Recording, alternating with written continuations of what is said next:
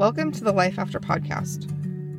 I'm your host, Amber, a nature lover, business owner, and co-CEO of a busy household. We are going to hear the stories, talk about the strategies, and open our minds to the possibilities that are out there when we are creating a happy, fulfilling life after we have experienced trauma and adversity.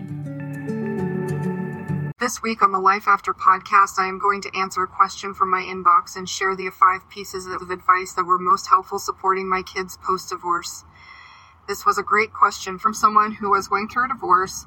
Their kiddos struggling, and they asked if I work with kids.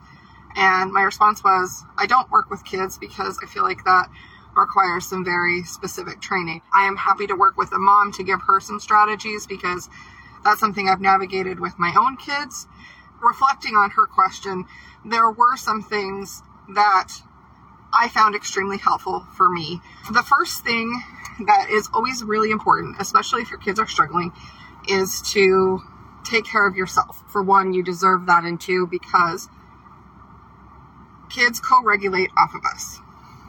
Especially if your kids have experienced some trauma and seen some things that kids shouldn't be exposed to, whatever that might look like for your situation. They're going to be hypersensitive to shifts in energy. I have a kid that's like this. I can see it in their body language.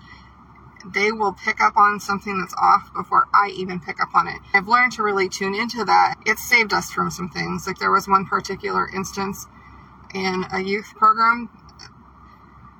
I noticed it. The dude gave me the heebie-jeebies too, and we found out the dude was not doing great things. So anyways, kids can really sense your emotions post-divorce. It's hard. The kids are adjusting. You're also adjusting. You're adjusting to not having a partner in the home with you. Even if it was a crappy situation, sometimes it's better when you are on your own. But you're making a lot of adjustments. Do what you can to take care of yourself. Figure out what that looks like, even if you've got 10 minutes in the day. What can you do in 10 minutes that will fill you up so that you have more capacity? I highly recommend learning how to do box breathing or other breathing strategies because no one knows that you're doing it, and you can bring yourself in that way. 5, 4, 3, 2, 1 for anxiety. 5 things you can see, 4 things you can touch, 3 things you can hear, 2 things you can smell, 1 thing you can taste is another great tool. Just find the ones that work for you. Second thing, find people that get you, even if that's online. It's good to have a sounding board, not someone who will just agree with you, but who will really listen and give you some good feedback. That might be an online group, it might be a close friend, it might be a coach, it might be a therapist, but find someone that can be that support for you. Third piece of advice my therapist gave was you need to keep things as normal as you can. So whatever your rhythm routine for the day was, keep that as much as possible. And we really did. I really strived to make the minimal amount of changes possible. That meant that even though I really wanted to move, I didn't. I tried to make sure they still had their friendships and that their bedtimes plus expectations for the day were the same. Having a good rhythm for the day doesn't have to be anything crazy and complicated. I love Nanny JoJo, but when you're going through all of this, if you ever watched Super Nanny, how she's got the big board and like every 5 minutes it's something, that's going to be too stressful for you, and it's going to be too stressful for the kids, especially if that's not something you've ever implemented before. It can be something as simple as we get dressed before breakfast. If they're school age, then we go to school. If they're not school age, we're going to have some playtime. We're going to get our chores done first. We're going to make sure our homework's done, and then we're going to do something fun. A craft or a board game, something that both of you enjoy. The third thing that is really smart to do is to normalize that families look different. We know that now, right? Hopefully it's 2023 that some families have one mom, some families have one dad, some families have 2 moms.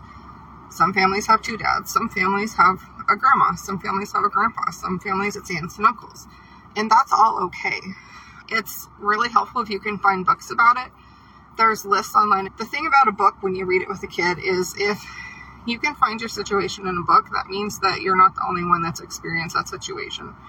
It's also a great way to be a conversation starter. If books aren't their thing, there's a cartoon out there that might fit this situation. It might take some YouTubing, searching through that. It might take some Googling, but just normalize it. Affirm to the kids that this is something that we needed to do for everyone to be happy, safe, however you want to frame that. We both love you. We both have our own households. It might be different at my house, and it might be different at your other parent's house, but this is how we do things here. The fourth thing, if you can find one, because the wait lists are terrible, is finding a trauma-informed therapist that gets kids, that can give them a space to talk to someone where they're not talking to a parent. They don't have to feel like they need pick sides, because sometimes kids are very sensitive and they might not want to say things that they feel could be like siding with one parent or the other, or they might be genuinely scared to bring up something the other parent is doing for fear of repercussions. For my kids, we kind of have a Vegas rule for my kids where if they do have a concern with something that's going on in any scenario, I will find a way to address it that no one knows they were a part of it.